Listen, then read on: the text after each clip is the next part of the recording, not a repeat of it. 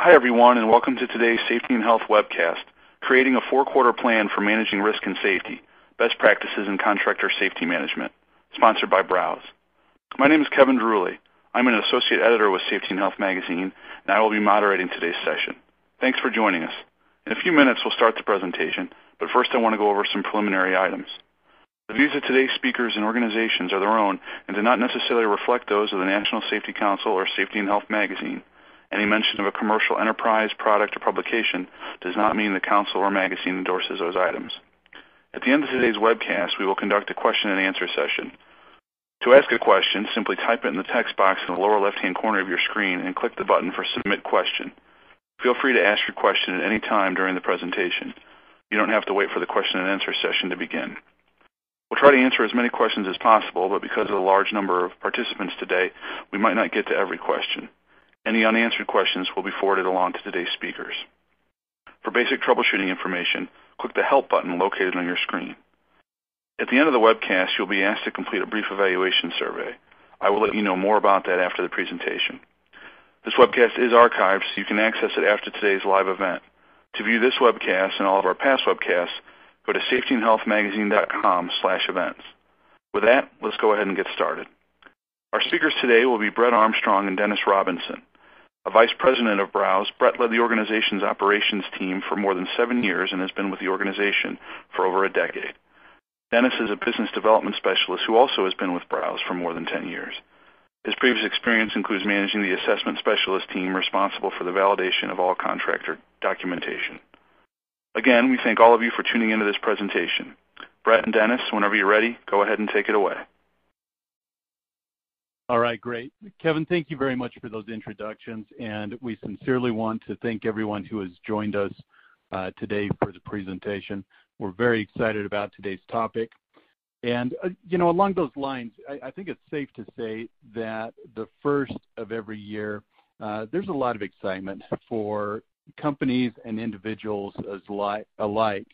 And to that extent, I wanted to call everyone's attention to an announcement that was made just last week that we're obviously very excited about, and that is an event combining Avetta and Browse together to form one of the world's leading supply chain management provider organizations. That transaction will now expand the global network of the combined organization to more than 85,000 customers in over 100 countries, providing configurable SaaS platforms for contractor qualification and management.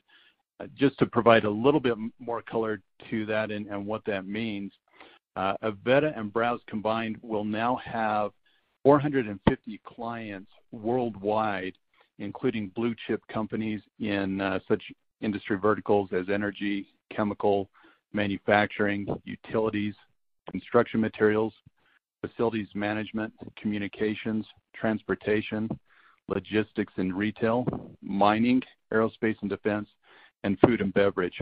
So as you can see, we are very excited about that announcement, what that means for the organization and for our customers, and there will be more information to come. Now, I guess the question, why do I bring that up when we're talking about New Year's resolutions and, the month of January? I think the point is, again, we talk a lot about a new year, a new me. We set a lot of really fantastic goals as individuals and even as companies. I'm sure a lot of you are with us today because you're thinking about ways in which you can better manage risk within your supply chain, looking to put in place, improve or expand upon your existing contractor or supplier management programs. Unfortunately, over time, it's really easy to lose sight of the goals that we set. Up on the screen right now, you've got a picture of what any typical gym looks like during the month of January. It is packed. Every machine is taken. You can't find a spot on a treadmill. Now, move forward to where we're at today, a month and a half into the year, and that same gym looks very different. Why is that? At the end of the day, we're all busy. There's a lot taking place in our own personal lives. In the workplace, we get caught up with different programs, different projects, and it's so easy to lose sight of what we want to accomplish, what we know we could and should be doing to operate at our very best. So where we want to start today is talking about creating that long-term vision.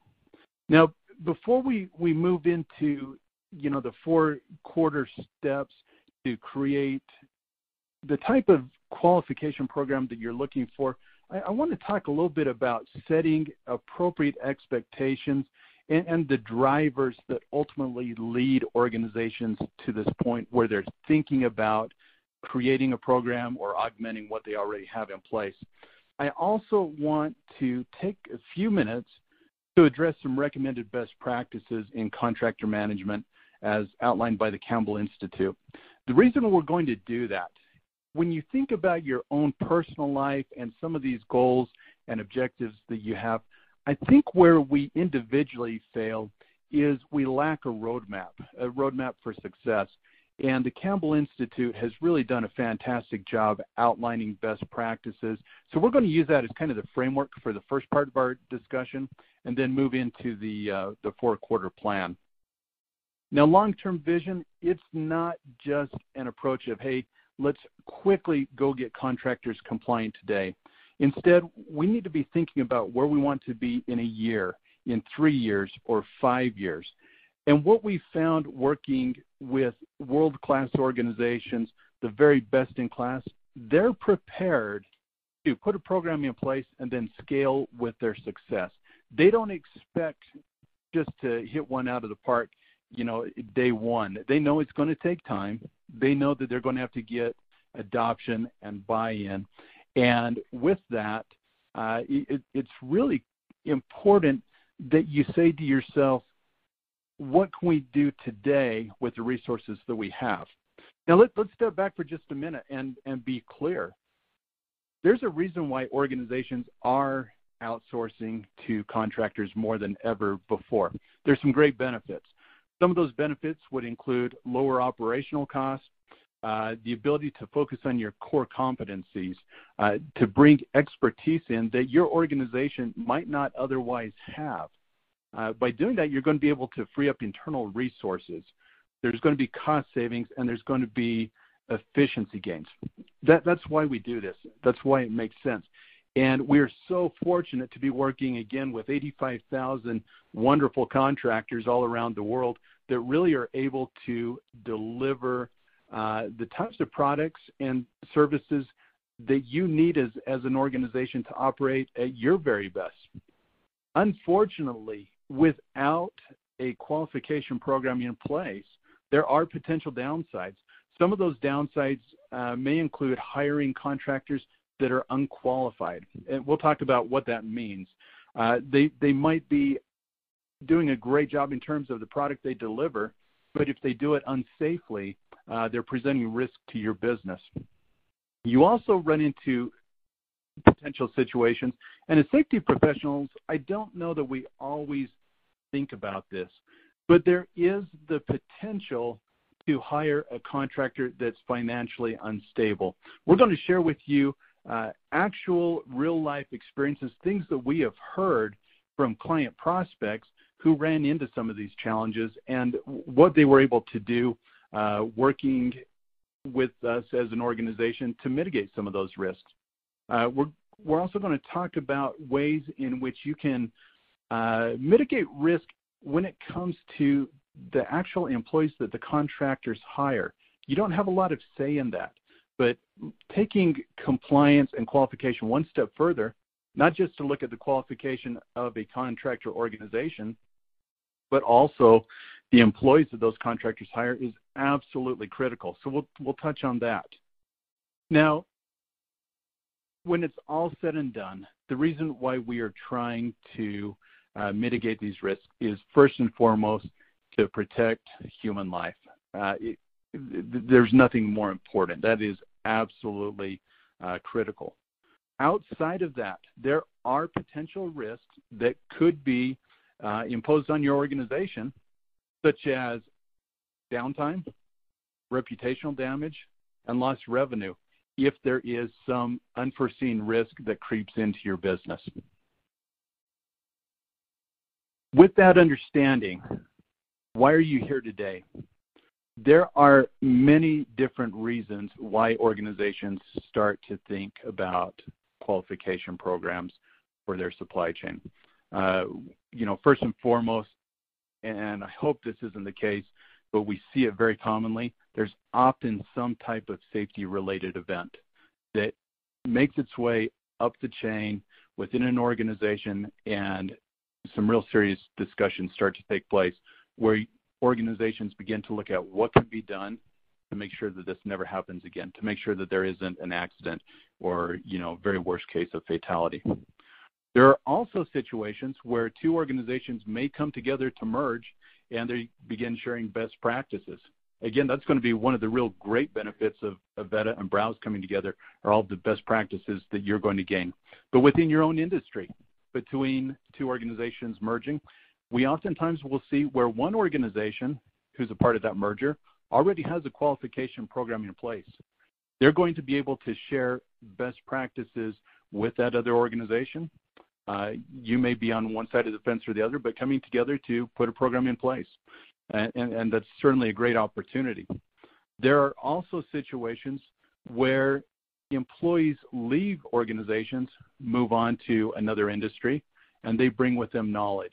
I've seen one particular situation where an employee left a large electric utility who had a qualification program in place, went to a food and beverage manufacturer, and they were able to leverage their knowledge of supply chain qualification and take that with them to an entirely different industry. So there's great opportunities there to learn from other employees or to take knowledge that you have to a new employer. There are also recommendations coming out from the National Safety Council, the Campbell Institute, and other safety organizations who have stated how important it is to qualify the third parties that you hire. We're going to talk more about that, give you a couple of great resources that you can go to get more information that you can share internally. And then finally, and we certainly appreciate and love this, organizations that simply want to be proactive. They want to get ahead of the curve and make sure that they're not found in a position where there is some type of accident or event taking place. Now, let's talk for just a minute about this paper that was put out by the Campbell Institute. The Campbell Institute, working with members of their organization, these are large corporate organizations who also work with third-party contractors. They came together to create best practices in contractor management. And the first thing that they wanted to look at is what types of challenges are these organizations facing? For those of you who may not be familiar with the Campbell Institute, let me give just a little bit of background. The Campbell Institute at the National Safety Council is the EHS Center of Excellence there. The Institute is built on the premise that protecting people and preserving the planet is integral to business excellence and fundamental to operational and financial performance.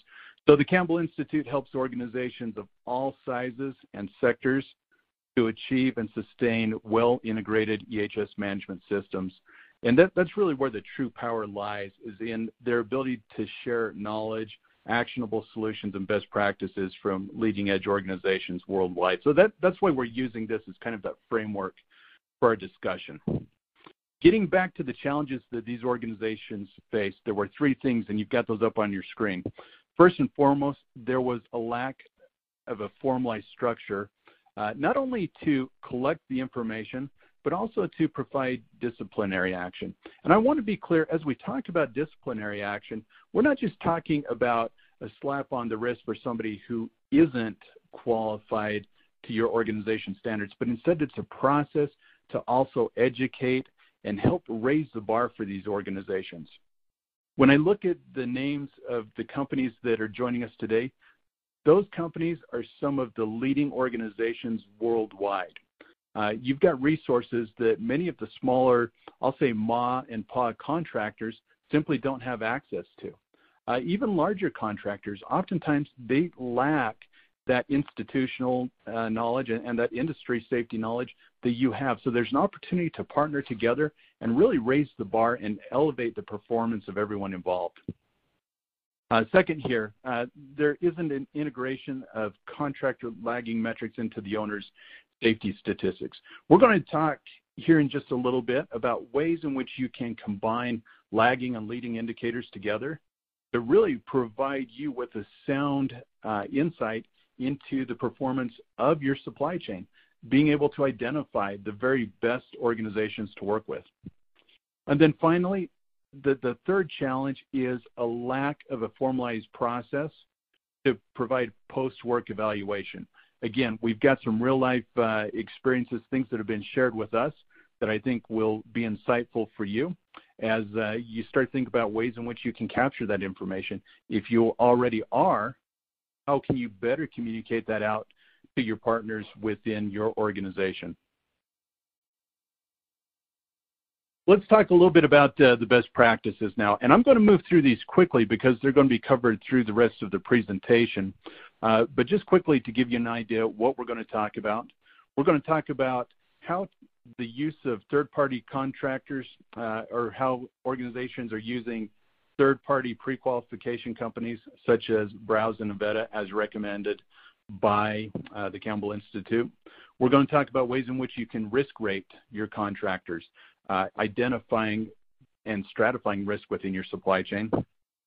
We're going to talk about ways in which you can look at the verification of contractor certifications, permits, and on-site safety orientations, and periodic scheduled assessments during the contract term. These are all recommended best practices as outlined by the Campbell Institute. Again, we're going to touch on these in greater depth throughout the presentation, and we're also going to provide you with a link where you can download a copy of the Institute's paper yourself. Now, before I make a handoff to Dennis Robinson, and as Kevin introduced, Dennis has actually been with Browse going on about 14 years. And during that time, Dennis was responsible for the teams that were pre-qualifying and managing the documentation submitted by contractor organizations. So he's got a lot of really fantastic knowledge that he's going to be sharing with you. Up on the screen right now is the contractor lifecycle. This lifecycle is meant to act as a guide for you as you think about putting a program in place. Too often, organizations think about pre-qualifying contractors as being the end-all, be-all of qualification. Unfortunately, as you can see here, it's just one small step. So we're going to talk about pre-qualification. We're going to talk about pre-job task and risk assessment. We're going to touch on training and orientation. And there's been a lot of really great developments that have taken place in this particular part of the contractor lifecycle in recent years. We're going to talk about monitoring of the job and post-job evaluation. So with that, I'm going to now turn the time over to Dennis Robinson to first address pre-qualification as it relates to the contractor lifecycle. Great. Thanks, Brett. Pre-qualification really is the first step of the contractor lifecycle. In the simplest of terms, the host employer predetermines lagging indicator compliance protocols and metrics that its supply chain contractors must pass in order to work for the host employer. Most of the time and energy of vetting those contractors is spent in the first step of that contractor lifecycle. Now, keep in mind, as I mentioned, the lagging indicators, that doesn't mean that you should ignore leading indicators. If it's of value to you and your contractors fit that mold, you absolutely should consider those leading indicators as well when looking at some of the different areas that you can do that pre-qualification on. Some of the best practices that were suggested by the Campbell Institute would be traditional lagging indicators, looking at total recordable rate, start rate, lost workday rate, EMR, and so on. But the real important part here that's suggested is that you do so against industry averages. You need to make sure you're doing an apples-to-apples comparison. You need to make sure that you're doing things in a way that is allowing you to make a fair comparison of your contractors, looking at high risk against high risk, looking at low risk versus low risk, and so on. So important here that as you are doing these different comparisons, it's an apples-to-apples comparison, both in terms of industry average and risk level as well. One other area that was suggested by the Campbell Institute is doing an OSHA citation search. You might have contractors that don't have any accidents on their OSHA log. Well, it doesn't mean that there's not unsafe practices happening. There could be citations or violations, even fines being levied against organizations that don't have any accidents. Maybe they've been lucky. So just another area that you can look to ensure that you're dealing with contractors that really are a true partner for you and your organization. And then it's common challenges that are faced by organizations. A big one here is requalification, keeping the contractor information current and accessible within a single repository. Remember that while that initial pre-qualification is important, it is not just a one-time event. Requalification of items that expire or need further verification really should be expected. And this is honestly a big area that we see being an issue for a lot of our contractors or a lot of the organizations that we work with is they might assume that, I received that insurance certificate, these guys are compliant, we're good, no worries. Unfortunately, that insurance certificate will expire. It could change, limits could change, endorsements could change. Keep in mind as you're looking at this that there will be some level of requalification that needs to be done. And Dennis, I'm just going to jump in here. When you mention that assumption that the certificate is going to continue to be valid for a period of time, I know you've got one recommendation for organizations, something they can do to make sure that they're notified if there is ever a change to that certificate? Yeah, that's a great point. One area that we do hammer home with organizations is having some level of a certificate holder put in place. And in that regard, you ultimately need to know if there is a change. And so one thing that we've done, and we do for our clients, is we're added as a certificate holder. It doesn't cost anything, but that really notifies you of any changes that are made, any sort of, whether that's a positive change, a negative change, you're notified, which then we can publish that information to our clients so they're aware of it as well. On your screen, you're going to see some really neat statistics, and this goes back to this Campbell Institute page that we've been speaking about, kind of talking through here. And really, this walks through, we get a lot of questions as far as using a third party. Is it valuable? Is that something that we should consider? And I would encourage any of you to go to the resources tab, download this, take a look at it. It's absolutely powerful information. But when you look at the total recordable rate, when you look at the DART rate and the lost workday rate, that reduction that you're seeing on your screen there, that is organizations that are a part of a third-party solution similar to Browse or Avetta. So love to answer those questions offline if anyone has any. We'll kind of address how you can do that at the end here, and great information as well. I think what this particular slide really illustrates is it answers the question, does supply chain management work? And this is a study that was actually put together by the National Safety Council looking at a subset of the Browse database. And to Dennis's point, it clearly illustrates that organizations that invest in supply chain qualification do outperform industry. And so from that standpoint, if you're looking to garner stakeholder support internally, this is really a great resource for you to be able to clearly demonstrate to purchasing, to procurement, other internal partners, that these types of investments do make a considerable difference in the performance and specifically the safety performance of your supply chain. Absolutely. So the second step in the contractor life cycle is standardizing a method to evaluate the risk of the work to be performed in order to place contractors in a risk category. Best practices suggested here are various levels of risk, contractor self-assessment questionnaire, and then assigning risk levels based on the work that they perform for the host employer, and then scalability. Common challenges found here would be host employers not being aware of the span of work contractors perform, allowing prime or general contractors to vet their subcontractors, which could be a conflict of interest. You might question, did it get done, and was the vetting up to the host employer's standards? Ultimately here, you've got to ensure that up front you are recognizing what risk those contractors are bringing to you, but also you want to ensure that if you've got a high-risk individual, a crane operator, someone that's doing things that could really cause issues if you're not on the same page, you don't want to vet them against the same things as somebody that's coming on site to do janitorial work. So when we talk about that risk rating, it's so important that going through that process, you understand what it is that your contractors are doing so that you can rate them accordingly. And Dennis, I think to your point, the contractors really appreciate that as well. It can be frustrating if they are asked to meet the same criteria as every other contractor. In some cases, that information just does not pertain, and so they really appreciate being vetted at the appropriate risk level. It really helps you as an organization to be able to gain their support early on and to have the type of program that you want where you have high buy-in and adoption. Absolutely. That's something that we hear a lot as far as with contractors is, we're being asked for things that maybe aren't relevant to us. Can you help? And that is something that we really work hard with our clients to ensure is happening, and something that for you all as organizations should consider as well when addressing this side of qualification. The third step of the contractor lifecycle takes place prior to contractors starting work. In this step, the workers receive site orientation or induction training. Best practices mentioned here would be a standardized video with a quiz at the end and requiring a passing grade at 80%. Again, these are suggestions.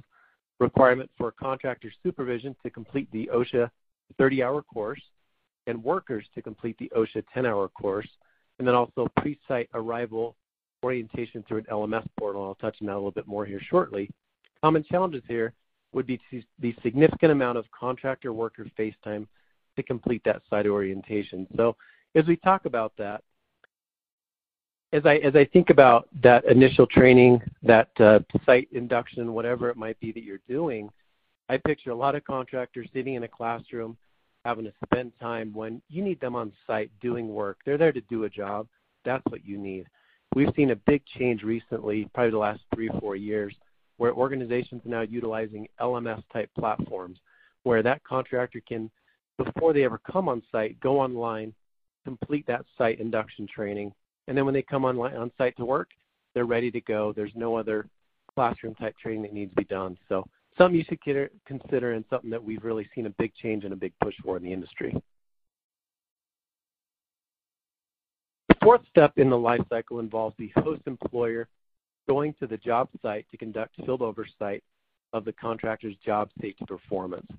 This step can also include contractors conducting self-assessments of their job safety performance. Best practice is suggested here for the host employer, doing site checks daily, safety walks, weekly walkthroughs, having a quota system, contractor self-assessments with a quota requirement, use of phone apps, which we'll talk about here later on, contractor incident reporting requirements, and tracking corrective actions.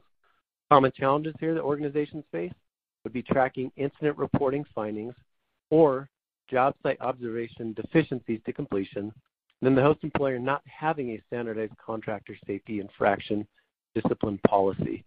Really here, the biggest thing that I would drive home is you don't want to be the big bad wolf. You don't want it to be that the only time that you're on site or the only time that you're speaking with your contractors is if something bad has happened. You want to ensure that they see you as a partner as much as you see them as a partner. And so when we talk about doing those daily site checks or having weekly walkthroughs, whatever it might be, do what you can to ensure that you're equal partners in terms of the relationship, but also that you're providing a safe place to work for the contractors as well as for your employees too. And then this brings us to the last step. The final step in the contractor life cycle is the establishment of a formal contractor post-evaluation process. Best practice here would be the very basic collection of information on whether the work was completed safely and well. Common challenges here? This was actually, believe it or not, the most challenging step for Campbell Institute members within the contractor life cycle. Most host employers didn't dedicate time for lessons learned before they moved to another project. And then also the lack of a common form and repository. And then lastly, no resources dedicated for data analysis. When you look at this, it really does make sense because organizations, once they complete a job, whether it went smoothly or not, a lot of times they just want to move on. They don't want to sit back and say, you know, what went well, what didn't go well. But really, when you look at that process, it could save you so much time, money, and more importantly, make things safer for you and for your contractors. And so that post-job evaluation, while it is something that's difficult for a lot of organizations to complete, is something that you should all consider, something you should all make time for. Make that time, spend the money to do it, because it really is important. It can really save you in the long run as well. All right, great. Thank you, Dennis. Now, up on the screen, we're going to transition just a little bit here with an understanding of the recommended best practices as provided by the Campbell Institute. I think it's important to step back and think about where you are at. We're going to assume for a minute that as an organization, you are just now thinking about implementing a qualification program. The following slide outlines a simple approach for the preparation, implementation, and evaluation of your program over a period of time. In this case, we're going to assume 4 quarters, as we're still at the first of the new year, and there's a lot of resolutions that have been put out there by hiring organizations. The first step, as you think about the implementation of a qualification program, is to evaluate and identify.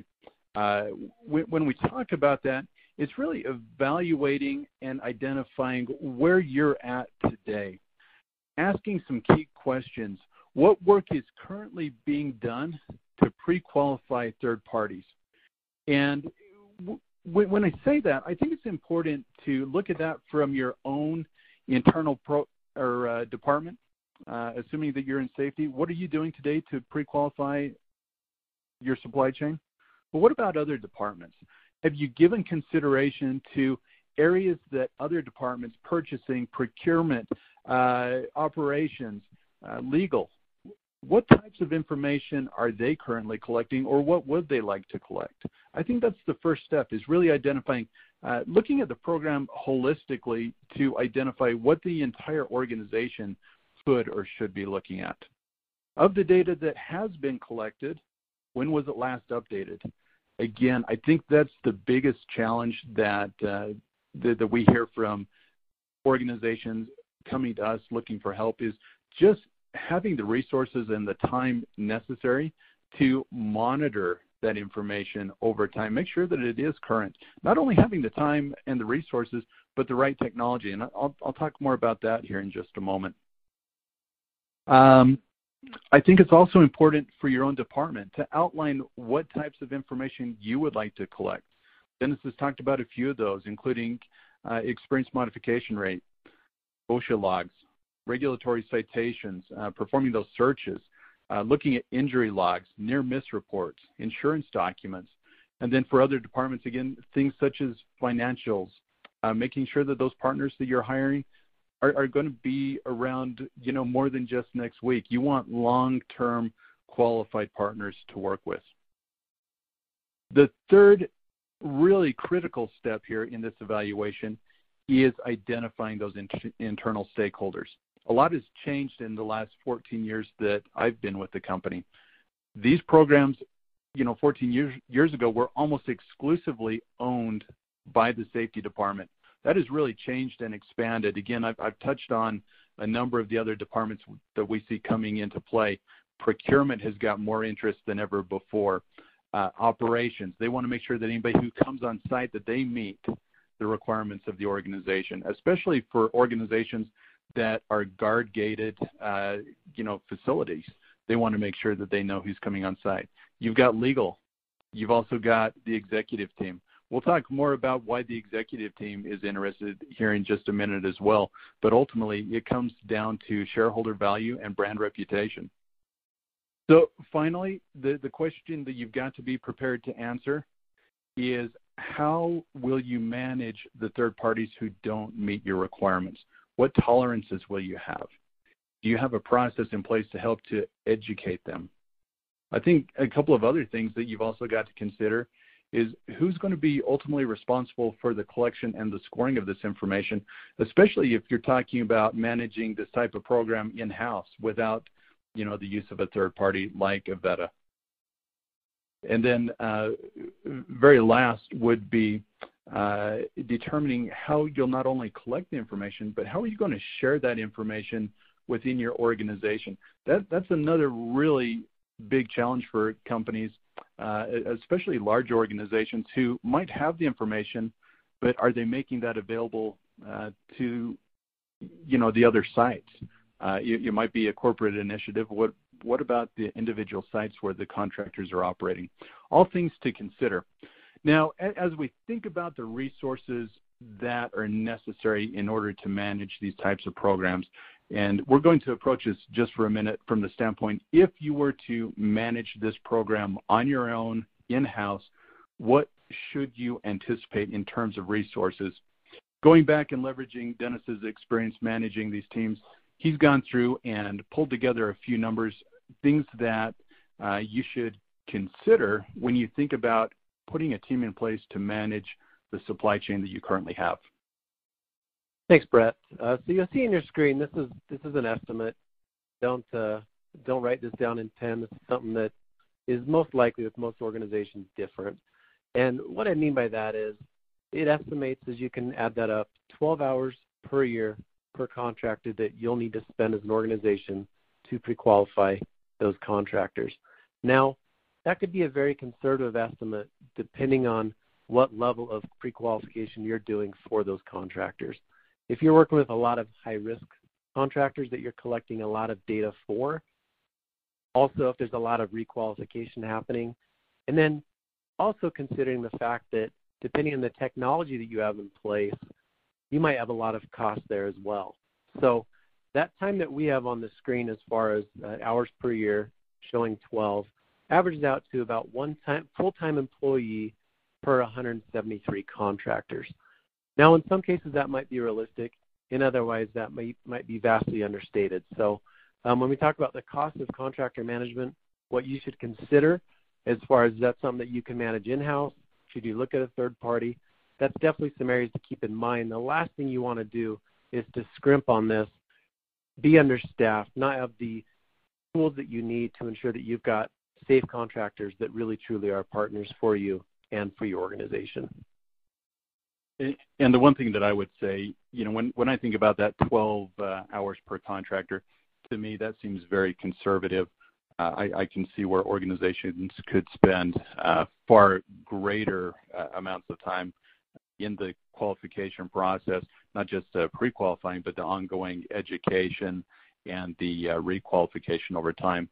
At the very bottom, when you start to think about what this equates to, for every 173 contractors that you manage, to really do it at the level we're talking about, you'll need one full-time employee if you're choosing to manage this in-house. We got to that number basically taking 12 hours per contractor and dividing that into the total 2,080 work hours per year that a typical full-time employee can provide. I think that's part of the reason why the Campbell Institute recommends so strongly working with a third party such as Avetta in order to provide these types of services. Other challenges that organizations oftentimes will underestimate is the amount of technology that's really necessary to deliver these types of programs. What we have experienced over the years, and this is evident also by numbers provided by search engines, where they're seeing a far greater number of mobile searches which exceed desktop searches today, which means more people are spending time on their phones than ever before. I think there are very few safety professionals out there who spend the bulk of their day sitting behind a desktop. Instead, those organizations, in most cases, have safety professionals that are out in the field. They're interacting with contractors, with suppliers that are coming on site.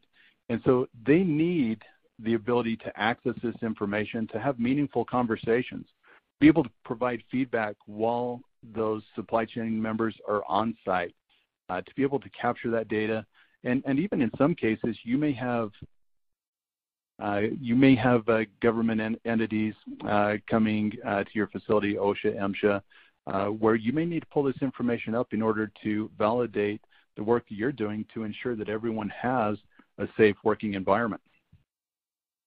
Now, moving on, the other step that is really critical once you've addressed those first two is thinking about conversations that you can have internally, creating a plan, starting to communicate internally with those stakeholders, and defining what requirements you should have as an organization for your supply chain.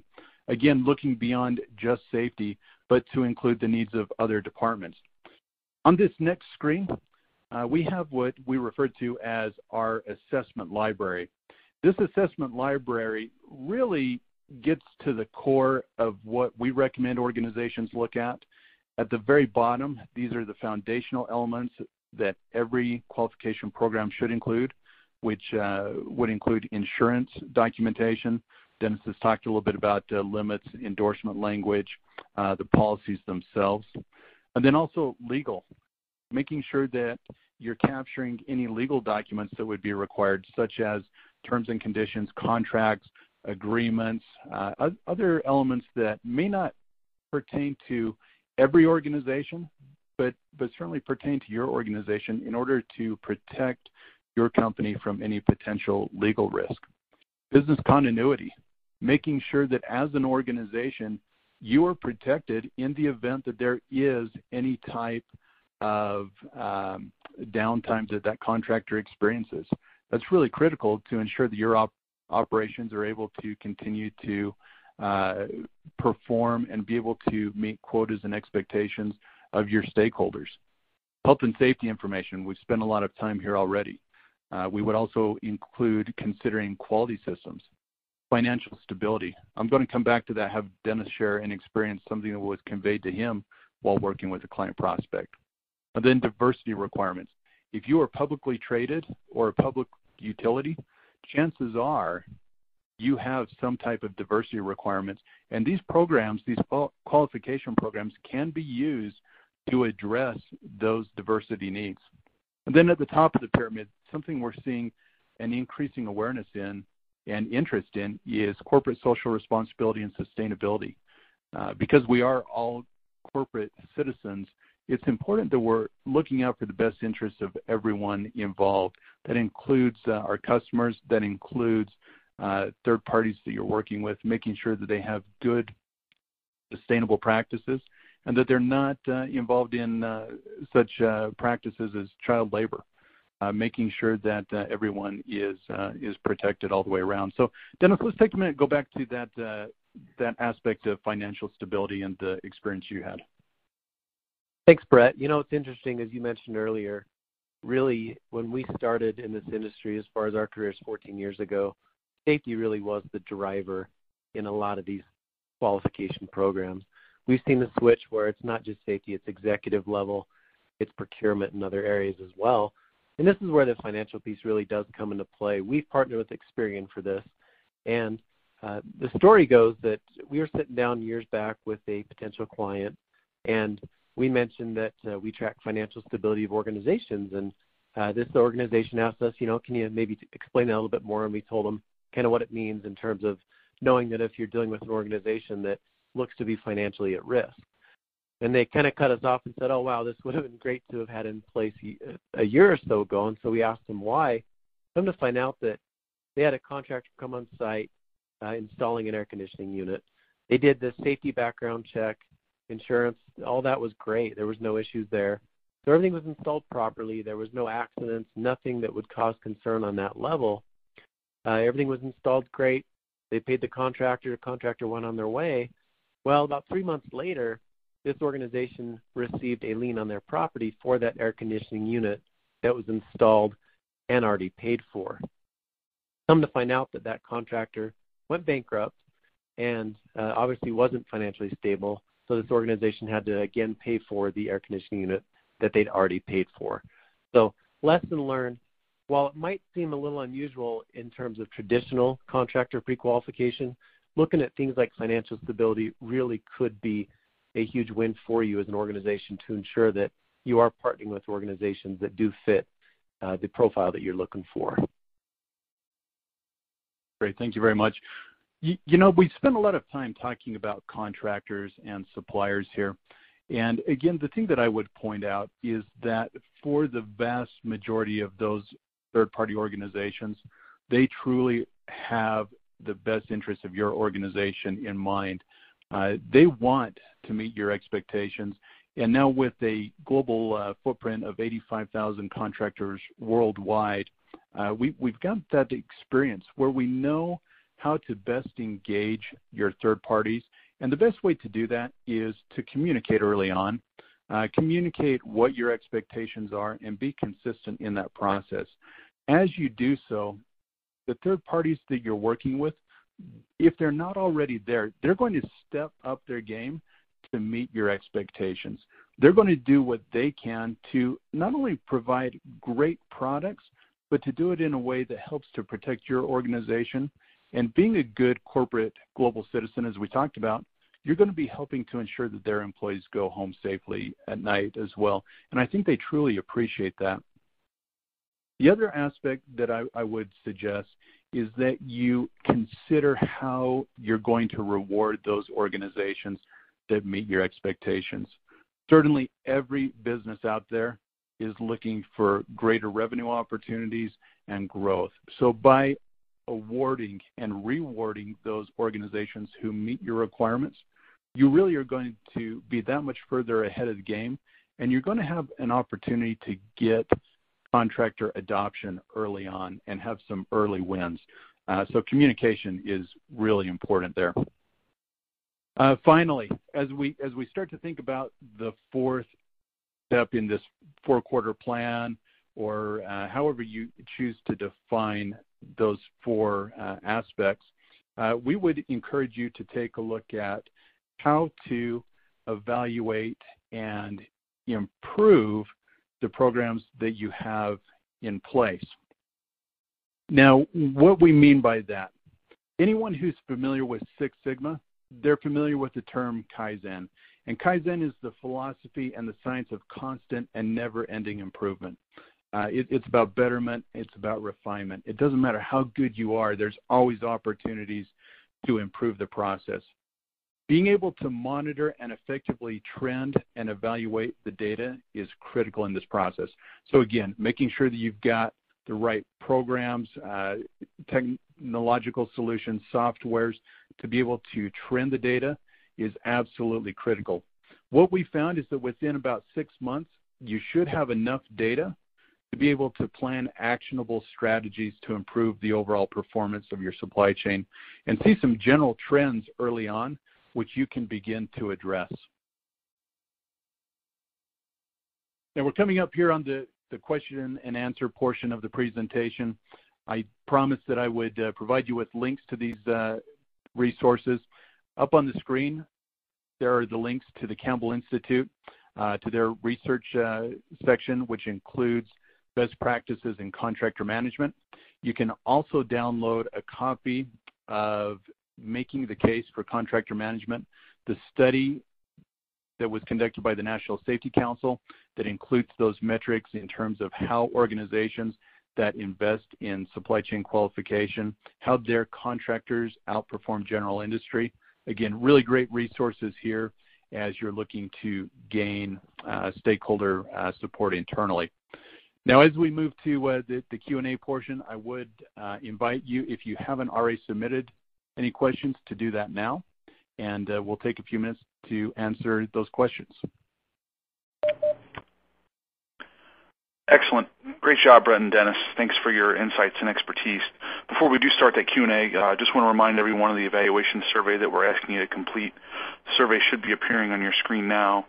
We do appreciate your input because it'll help us improve future webcasts. If you don't happen to see the evaluation survey on your screen, please turn off your pop-up blocker. You may also access the survey by clicking the survey button near the lower right part of your screen. And now we will get to some questions. First, you mentioned gathering historical safety stats. How many years back would you suggest compiling those? I'll take that one. This is Dennis. Really what we've seen is a lot of organizations look at 3 years. In some cases, they'll even stretch that to 5 years. One thing that we've done a lot for our clients, and when you mentioned safety stats specifically, is we actually collect that data infinitely, if nothing else, so you can do a full review of it. As many of you probably know, when you look at something like experience modification rate, that's based off of a 3-year average. And the more information that you can have in front of you, the more information that you're able to see and know that, hey, you know what, it's great that this contractor's had one good year, but one good year and 9 bad years probably equals somebody that would give you a little bit of caution as far as someone that you'd want to work with.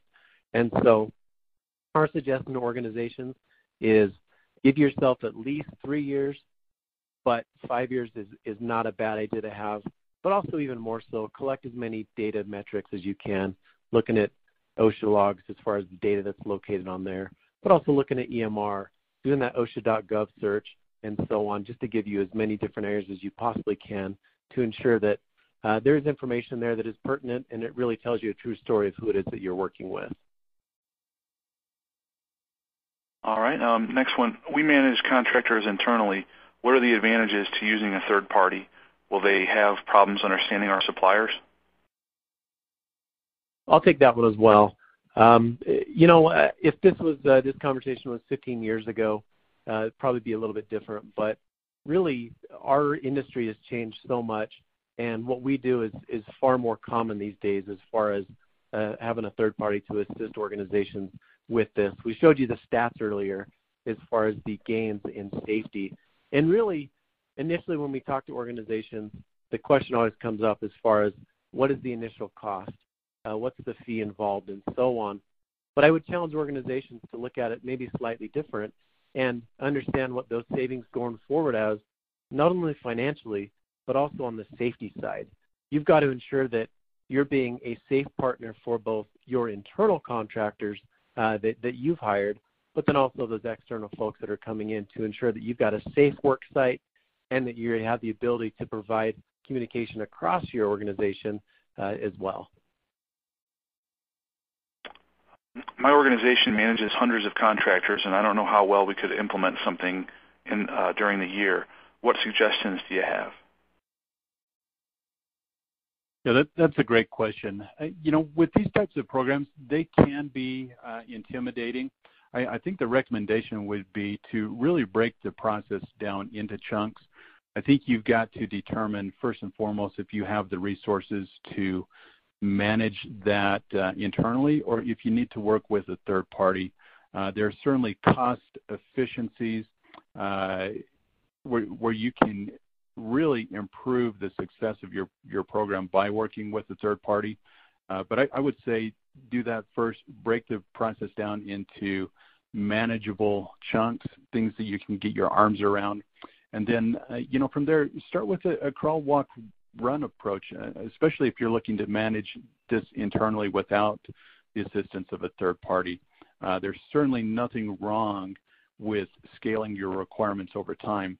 The only thing that I think I would caution, I would be careful thinking about treating it as maybe a trial run or a test run and just involving a few contractors. We found that by defining your requirements up front clearly and rolling that out to the entire supply chain, you're going to have much greater support. And the reason for that, as you manage the program and you're consistent, your contractors and suppliers, they talk one to another. So if one supplier is required to participate, somebody else isn't, they're going to learn pretty quickly that this isn't a mandatory process, and they're going to find ways to get around that. Again, you want to work with organizations who also have the best interest of your organization and safety at heart. So rolling that out to the entire supply chain and being consistent in the administration is really key. And the contractors that you want to work with, those best performers, they will definitely rise to the challenge and be there to support you. What advice would you have for working with other departments to implement a program? Yeah, again, I think it comes down to communication. Communicate early on what your interests are. Understand or try to understand what information they might already be collecting, and then have those discussions. What can we do together to bring these processes together to minimize the impact on the contractors and suppliers? In some cases, there may be redundant information being requested from multiple departments. So if you can streamline that process, again, I think you're going to have much greater success. I also think that what you're going to find as a safety professional is that as you bring other departments in to those discussions, you're also going to find that you've got some budget that starts to open up because you're able to work collaboratively with other departments to achieve the same goal. Our organization is just building our safety management system. A lot of our contractors are hired for emergency work, and we don't have a lot of selection of asbestos contractors or mold mitigation contractors. How should we manage this scenario? In this case, there's actually really an interesting thing that we can throw in here in terms of what we do is what we've done for organizations is we actually allow folks to have a bit of what we call a yellow pages inside of our site, where you can do a search in our site for contractors that maybe aren't attached to you as a client, but you could utilize as a contractor. Now, due to privacy reasons, are you going to see all the information that contractor's provided to other clients? Absolutely not. But up front, you'll be able to see, this is an asbestos contractor. They're located in the area that I need, and there's some that's been in Browse for, let's say, 3 or 5 or 7 years. And so it really gives you a view into what it is that you need in terms of contractor-wise, but then also will give you the ability to really search for those contractors as well and recognize if there is another partner you can utilize. And I would just comment, I think that's part of why this merger between Avetta and Browse is so exciting. As a client user, you would potentially have access to search across 85,000 plus contractors to find someone who can deliver the services that you're looking for. Okay, I believe we've got time for one more question. And you just had mentioned Avetta and the merger, but this one asks a little bit related to that. Just says, for the cost of contractor management slide, does this take into account the savings that we might garner from Avetta as part of this task list of efforts? Yeah, I'll take that. And I'm not sure specifically which slide you're referring to, but I would say this. As you work with a third party, such as Avetta, to qualify your supply chain, there certainly are going to be cost savings to you. When you think about just the slide that touches on the number of employees it would take to manage, your contractors being one full-time employee for every 173 contractors, there will certainly be cost savings there. I know we're at about out of time, but if you go to the Browse website today, there's currently a resource for an ROI calculator. You can go in and complete that ROI calculator, and it will give you an estimate what you could anticipate in saving by working with a third party such as Avetta and Browse together. Okay. Well, no, thank you both. Unfortunately, we've run out of time. Sorry that we didn't get to everyone's questions, but all of today's unanswered questions will be forwarded on to our speaker. Once again, we hope that you take the time to fill out the evaluation survey on your screen and give us your feedback. And that ends today's Safety and Health Magazine webcast.